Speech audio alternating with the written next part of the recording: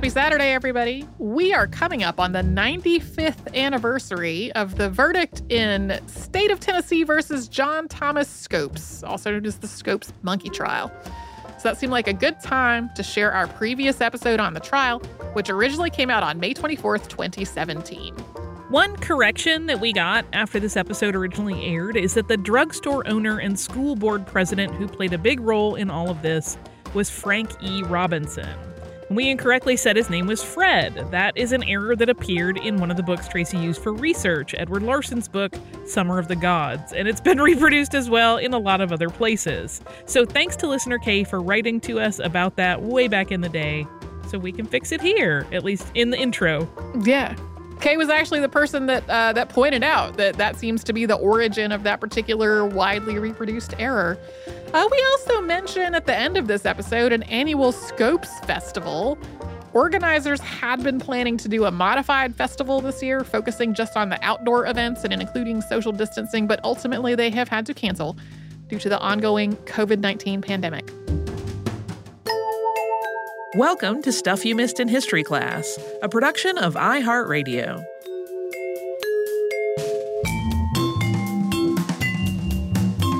Hello, and welcome to the podcast. I'm Tracy V. Wilson. And I'm Holly Fry. Today we are going to talk about the Scopes trial, also known as the monkey trial. So known as the Scopes monkey trial, which played out in Dayton, Tennessee in the summer of 1925. I learned last night from a dear friend of mine who grew up in Tennessee that they cover this in Tennessee history class. Oh, cool. So if you grew up in Tennessee, or maybe if you've studied law, you might already know a lot of these details, but a lot of what most folks know, in quotation marks, about this trial really comes from Inherit the Wind, which started as a play in 1955 and was adapted into a film in 1960. And even if you have never personally seen Inherit the Wind, which was conceived more as an allegory for McCarthyism than an actual portrayal of the Scopes trial, it does not even use the same names or location. A lot of conventional wisdom about the trial and its personalities and how it played out really have much deeper roots in Inherit the Wind than in actual history. I won't out them by name, but I have a friend who I mentioned yesterday that we were doing this. Uh-huh. And their reaction was, wait, is that one about slavery? It's like, oh, no. It's super not. So there's no shame in having, blind spots in your historical knowledge. Sure. That one tickled me. And it's a very smart person, but we all have those weird blind spots. And Tracy will now clear it up, and that person will know all the things about Scopes monkey trial, so many not things. Being about slavery at all. No. So the state of Tennessee versus John Thomas Scopes was the United States' first major legal battle over the teaching of evolution. Charles Darwin had published on the origin of species by means of natural selection or the preservation of favored races in the struggle for life back in 1859. And Darwin did not invent the idea of evolution. The basic idea that species change and shift over time goes back millennia in multiple cultures. But the book itself was hugely influential and very controversial. By the 19-teens and 20s, though, Darwin's writings were well established. They were generally accepted in the field of biology, and as part of a general trend of progressive educational reform, they'd also started to be incorporated into school curricula in the United States. Teachers were beginning to unionize, and the National Education Association had recommended that states try to align their standards for education nationally. And with this overall trend in standardization, more and more states were making science a mandatory school requirement, and more science textbooks were addressing evolution. For example, William Hunter's A Civic Biology Presented in Problems, which was published in 1914, was the approved biology textbook in the state of Tennessee in 1925. Like other civic biology texts of the time, it framed biology in terms of its practical applicability to other parts of life, like hygiene and wellness and food safety. Hunter's book included evolution in Chapter 14, quote, division of labor, the various forms of plants and animals. And part of that chapter reads, the great English scientist Charles Darwin, from this and other evidence, explained the theory of evolution. This is the belief that simple forms of life on Earth slowly and gradually gave rise to those more complex and that thus ultimately the most complex forms came into existence. Running parallel to this progressive shift in educational standards and the inclusion of evolution in science textbooks was a rise in religious fundamentalism, particularly Christian fundamentalism. The term fundamentalism itself was coined in the 1920s, signifying a strict adherence to certain fundamental concepts of Christian faith, and in some cases, interpreting the Bible literally rather than figuratively. And when it came to evolutionary theory, some Christians, particularly fundamentalist Christians, objected to the idea that humans came from monkeys and to the idea that something other than a divine hand could be credited for life on Earth. And if the Bible was the literal word of God, then the writings of Charles Darwin and other evolutionary biologists were directly contradictory to the creation story in the book of Genesis. Obviously, other religions and other nations had their own views on evolution and whether it should be taught, but Christianity in the United States is what is relevant to the Scopes trial. Also, for the sake of clarity, this whole humans came from monkeys idea is one that a lot of people took away from The Origin of Species and from all the conversations that followed its publication. But The Origin of Species only very briefly and vaguely alludes to the origins of humankind. There is nothing in it saying humans came from monkeys. Darwin's second book, The Descent of Man, came out in 1871, and it is about theories of human origins, and its basic conclusion is that, quote, man is descended from some less highly organized form. Darwin describes the less organized form as some ancient, unknown ancestor that does have some monkey-like traits, but it is not a modern monkey. Today, the scientific consensus is that both humans and monkeys descended from an ancestor that lived millions of years ago, not that one came from another. They're essentially two branches of a tree. Yes. A very large and very complex tree. Yes. It's not like they each branch off from one spot. They're... Yeah. We talked about this in our Piltdown Man episode, if you are looking for a little more of that piece of history. So, in the face of this ongoing conflict between scientific acceptance of evolution and religious rejection of it, multiple states began considering laws to ban its teaching. On its face, this was a religious issue. The idea that children might go to school and come home questioning their faith was frightening and infuriating to many parents, especially given that public schools were funded through taxes they were paying. People were basically like, I don't want my kid to go to this school I'm paying for and then come home and say they don't believe in God anymore. But it was also a general resistance to the overall trend of establishing state and national education standards. Many parents in rural counties didn't like the idea of faraway legislatures in their state capitals or Washington, D.C., setting rules about what their children would learn while having no idea what their wishes or needs were. Passing laws against the teaching of evolution was a way to gain a sense of control over what children were being taught in the face of all these changes to the educational system. Although Florida and Oklahoma passed laws that were connected to this basic issue in 1923, it was Tennessee that became the first state to explicitly forbid the teaching of evolution in 1925. Representative John W. Butler introduced what became known as the Butler Act on January 21st of that year. He had been interested in introducing similar legislation as far back as 1921 after hearing a sermon about a young woman who had gone to college and come home believing in evolution but not in God.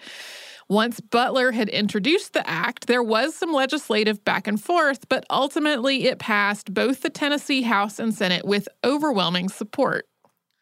Tennessee's governor, Austin Peay, signed it into law on March 21st, after putting it off until the last possible day and, at one point, telling a senator that he thought the bill was absurd. Peay, who was in his second term as governor, had already instituted a number of progressive reforms within the state. He was, at that point, trying to pass a massive school reform bill that would do things like build high schools in rural counties that didn't have them, lengthen the school year, and make education compulsory. It's possible that P finally signed the Butler Act in exchange for congressional support for his massive school reform bill, or that he recognized that this bill and the reforms that it was instituting would face some resistance in rural parts of Tennessee, so he felt like the Butler Act would assuage some people's fears over what he was wanting to do. Even when he signed it, though, he said it was mostly symbolic and that he did not expect anyone to be charged with violating it. The Butler Act made it illegal for any teacher in Tennessee-funded schools and universities to, quote, teach any theory that denies the story of the divine creation of man as taught in the Bible, and to teach instead that man has descended from a lower order of animals.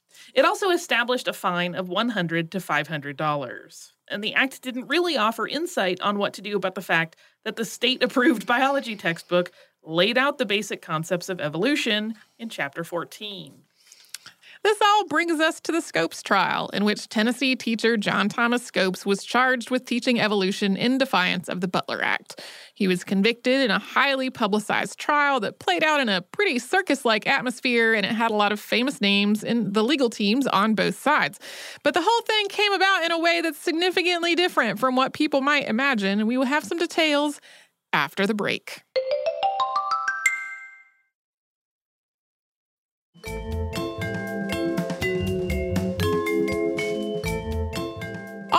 Local attorneys were also part of it. The Scopes trial involved a hugely high-profile cast of characters from out of town. There was defense attorney Clarence Darrow, originally from Ohio, who was one of America's most famous attorneys. He had represented Eugene V. Debs after the massive Pullman strike of 1894.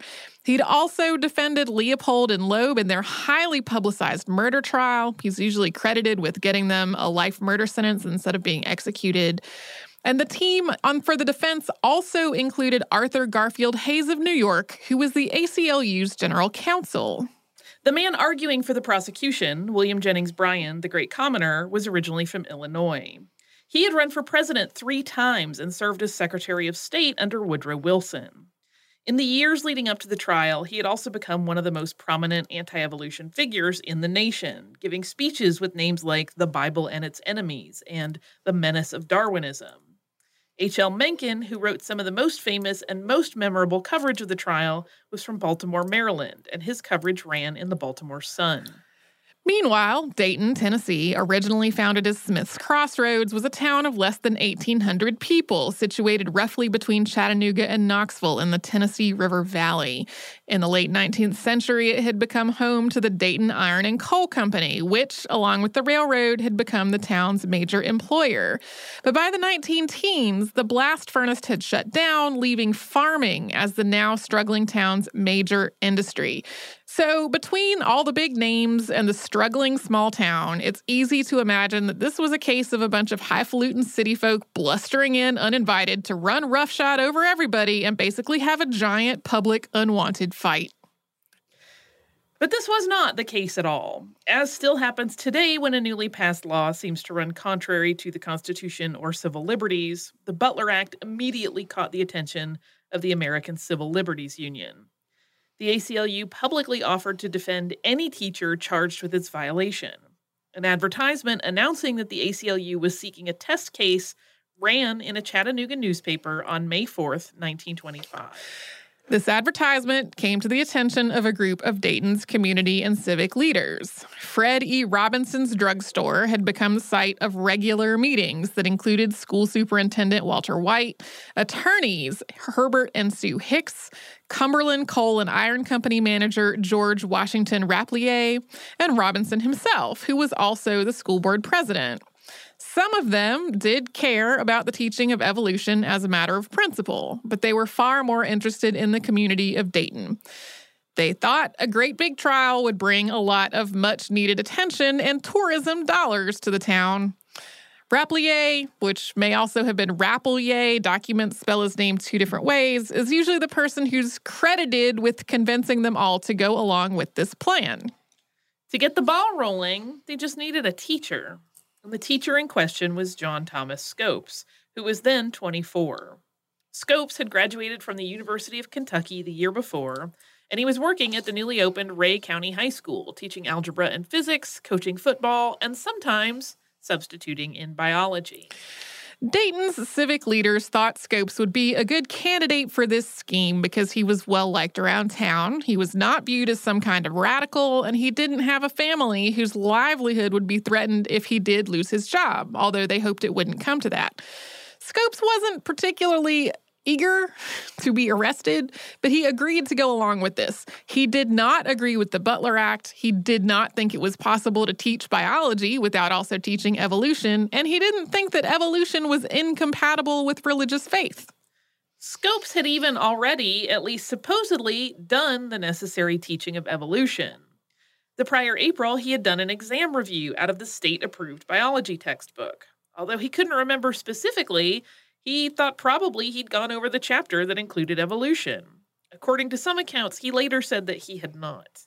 But in any case, he was arrested for violating the Butler Act on May 7th, 1925, and he was indicted on May 25th. The town of Dayton then began to prepare for what it hoped would be an onslaught of visitors. From late May until early July, the town built a tourist camp to provide additional housing. It also added a number of improvements to the courthouse, including an outdoor speakers platform with benches and loudspeakers to handle an overflow crowd. To make the courtroom more hospitable to reporters and their work, it also added camera platforms, radio microphones, and telephone and telegraph lines. But it wasn't just about accommodating lots of visitors or making the courthouse more accessible to the news media. Dayton also essentially turned part of its main road into a festival grounds, complete with vendors and stalls. A Scopes Trial Entertainment Committee was formed. The constable's motorcycle got a new label, Monkeyville Police. Businesses hung pictures of apes and monkeys in their windows. A clothier, who happened to be named J.R. Darwin, made the most of it with signs like, "Darwin is right inside," and "Darwin's Big Sale." A whole lot of stores suddenly started stocking plush monkeys. Fred Robinson, whose drugstore had been the site of the first conversation about hatching this plot, Fred Robinson started serving Simeon sodas at the drugstore. He strung a giant banner across the street reading Robinson's Drugstore with "Where It Started" in smaller letters underneath. There were also photo ops at the table where that initial conversation had taken place. A chimpanzee named Joe Mendy, dressed in a plaid suit and bow tie, who was one of multiple chimpanzees brought into town for this, was there to greet his customers when they came into the store. And in addition to all the business involvement and the overall carnival atmosphere, were itinerant evangelists who came to town to preach about the evils of evolution and the rightness of banning it from school. Another banner was strung outside the courthouse that read, "Read your Bible," Bible in all caps. Of course, in theory, all of this big monkey festival was going on because of a trial, like in court, which we were going to talk about after another quick sponsor break.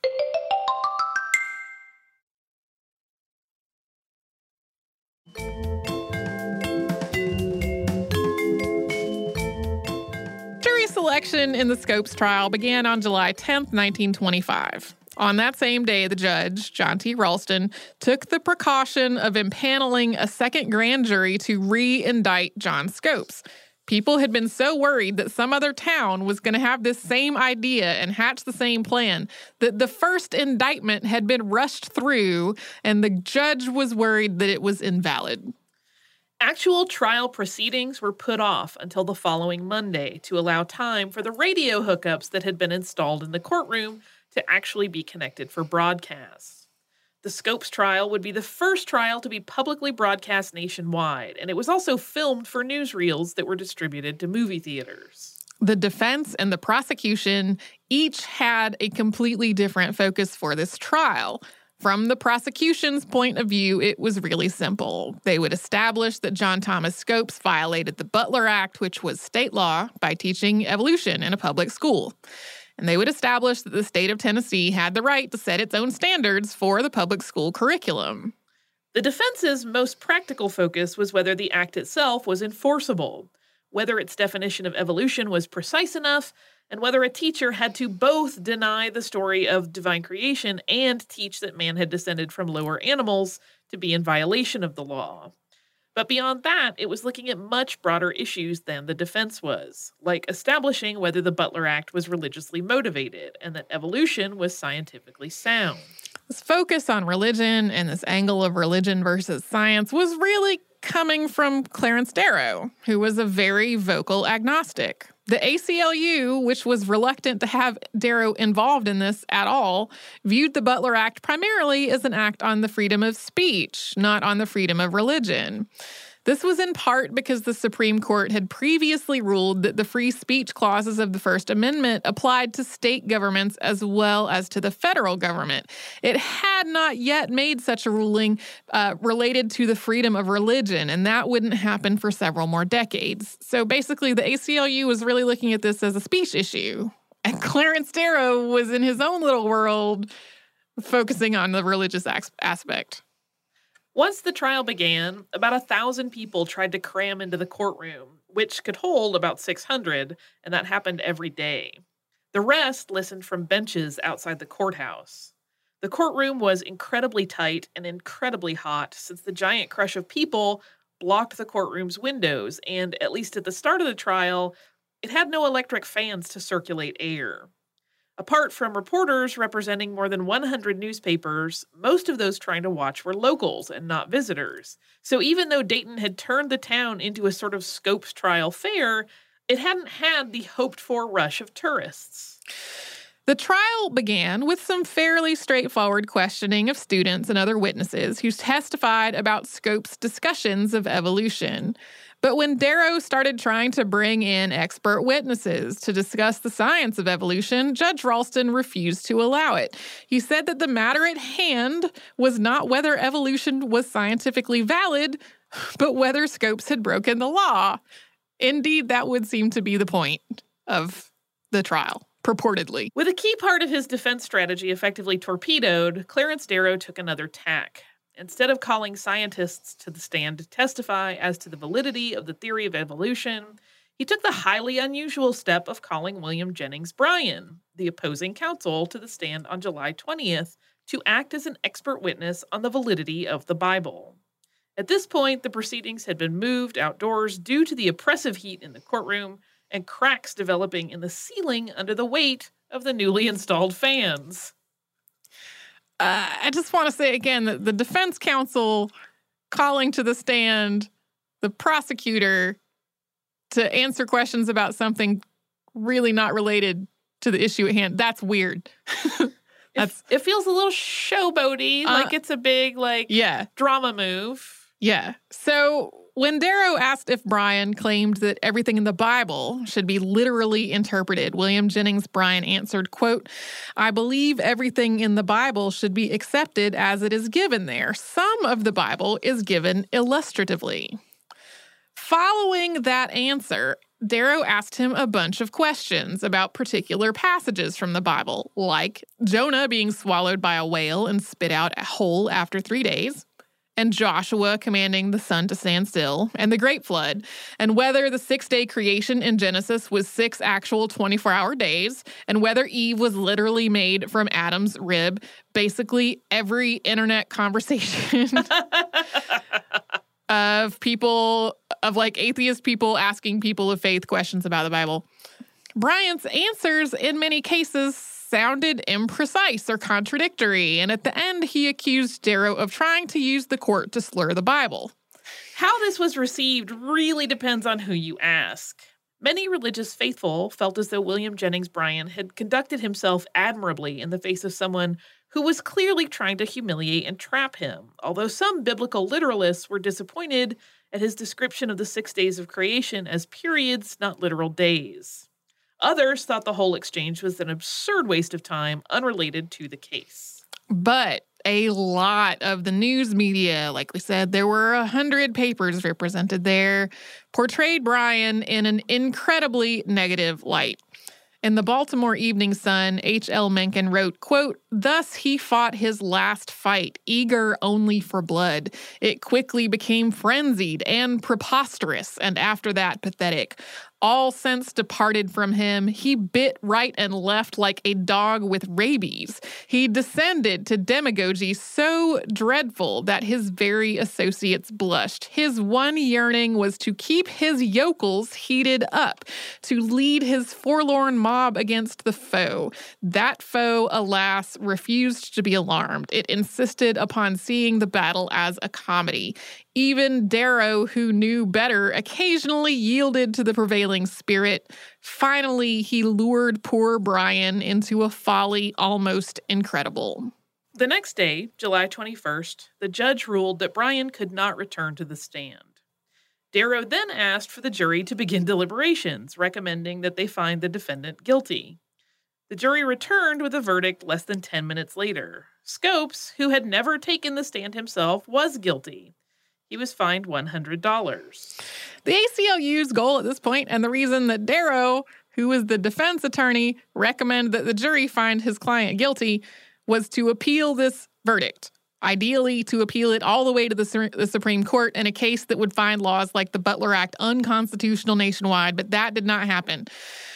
At Scopes' appeal before the Tennessee Supreme Court, the verdict was overturned on a technicality. In the original trial, Judge Ralston had specified that $100 penalty, but because the penalty was greater than $50 under the Tennessee Constitution, it should have been levied by the jury, not by a judge.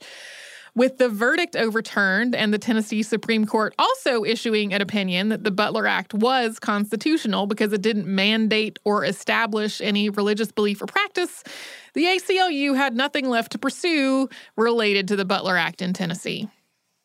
5 days after the end of the Scopes trial, William Jennings Bryan died in his sleep during an afternoon nap.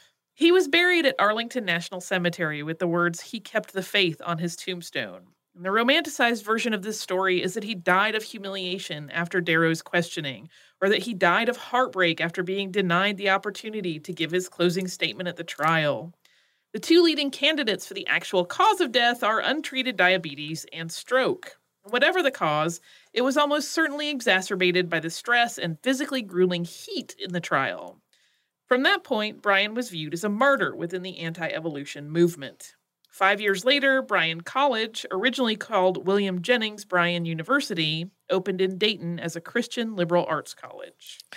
The Scopes trial had a somewhat contradictory aftermath. Tennessee in general, and Dayton specifically, were roundly laughed at in the news media, which was also particularly unkind to both religious fundamentalism and to laws forbidding the teaching of evolution. And yet, similar laws were introduced, although unsuccessfully, in the legislatures of California, Delaware, Florida, Maine, Minnesota, New Hampshire, North Dakota, Virginia, and West Virginia in the years following the Scopes trial. Arkansas and Mississippi each passed laws banning the teaching of evolution not long after. Even though only 3 states explicitly outlawed the teaching of evolution, many textbook publishers quietly removed references to it from their biology textbooks. This included A New Civic Biology, whose 1927 edition never specifically references evolution, and tiptoes around the basic concepts. At the same time, the coverage of the trial and of William Jennings Bryan's death helped coalesce the anti-evolution movement from sort of a scattered collection of various denominations to a solid social movement. And Darrow's relentless framing of evolution and religion as this either-or proposition cemented the standard for how the issue would be discussed for years to come. Attempts to repeal the Butler Act began in 1935, but failed. It stayed on the books until 1967. Governor Austin Peay died in 1927, and his signature on the Butler Act largely overshadowed the rest of his legacy for decades. It would also take decades for a case relating to the teaching of evolution to make it all the way to the Supreme Court. In 1968, the Supreme Court heard the case of Susan Epperson, an Arkansas zoology teacher who had been found guilty of breaking that state's law prohibiting the teaching of evolution. The Supreme Court unanimously ruled in Epperson versus Arkansas that laws prohibiting the teaching of evolution violated the First Amendment.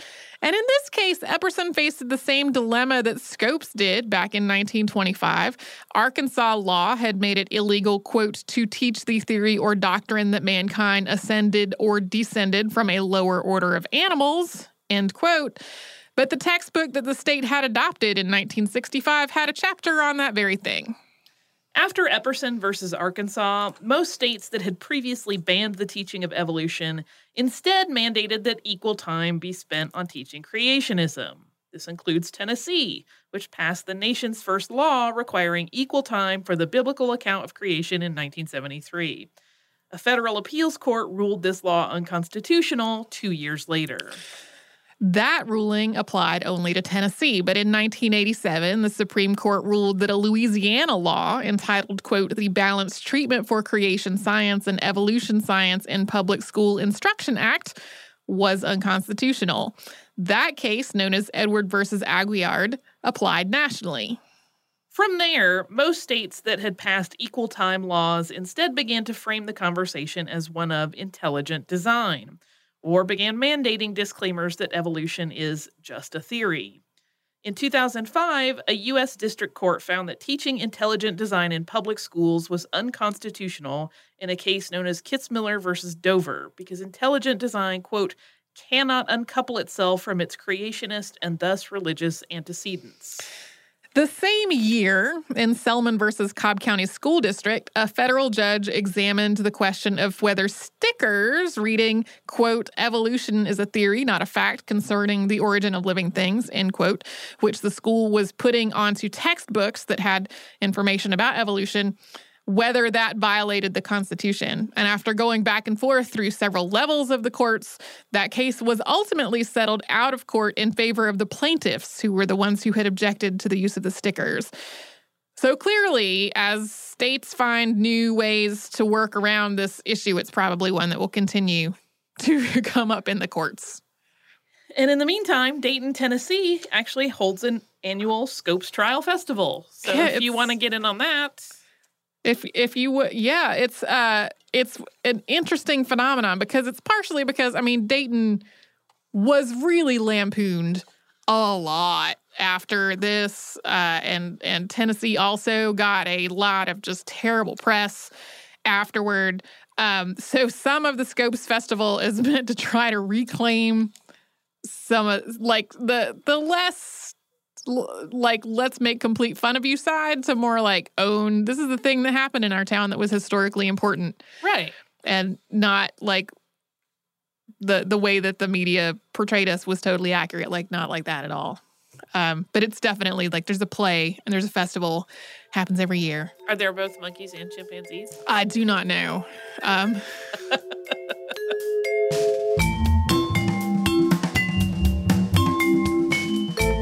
Thanks so much for joining us on this Saturday. Since this episode is out of the archive, if you heard an email address or a Facebook URL or something similar over the course of the show, that could be obsolete now. Our current email address is historypodcast@iheartradio.com. Our old How Stuff Works email address no longer works. You can find us all over social media at Missed in History. And you can subscribe to our show on Apple Podcasts, Google Podcasts, the iHeartRadio app, and wherever else you listen to podcasts. Stuff You Missed in History Class is a production of iHeartRadio. For more podcasts from iHeartRadio, visit the iHeartRadio app, Apple Podcasts, or wherever you listen to your favorite shows.